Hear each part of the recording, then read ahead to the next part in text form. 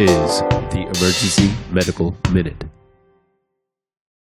So as the one of the state's drug guys, I get a lot of questions. And one that a lot of emergency department doctors ask me is, are you using IV Tylenol or just PO Tylenol for pain?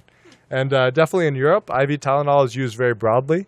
If you're on an ambulance and you have severe pain, usually they'll start you off with IV Tylenol. Here we don't use as much IV Tylenol. We use mostly PO Tylenol, mostly because of cost. I was just talking with Rachel, our pharmacist, and she says that a dose of IV Tylenol costs around $40 for the hospital, whereas PO Tylenol costs around, less than $1, probably around 40 cents, something pretty damn cheap. Okay. So the question, though, that I keep on getting asked is it more efficacious? Does IV Tylenol work better than PO Tylenol for control of severe pain? And what do you guys think the answer is?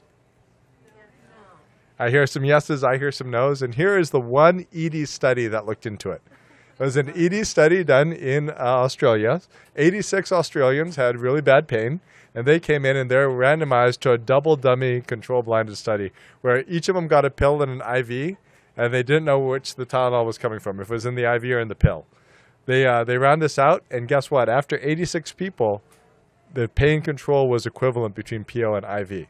So if you read the headline, you think, oh, great, that answers this question. And then you actually read how the study was done. So it was used concomitantly with narcotic pain medications. 86% of the patients got a narcotic first, and they gave them some Tylenol on top of it.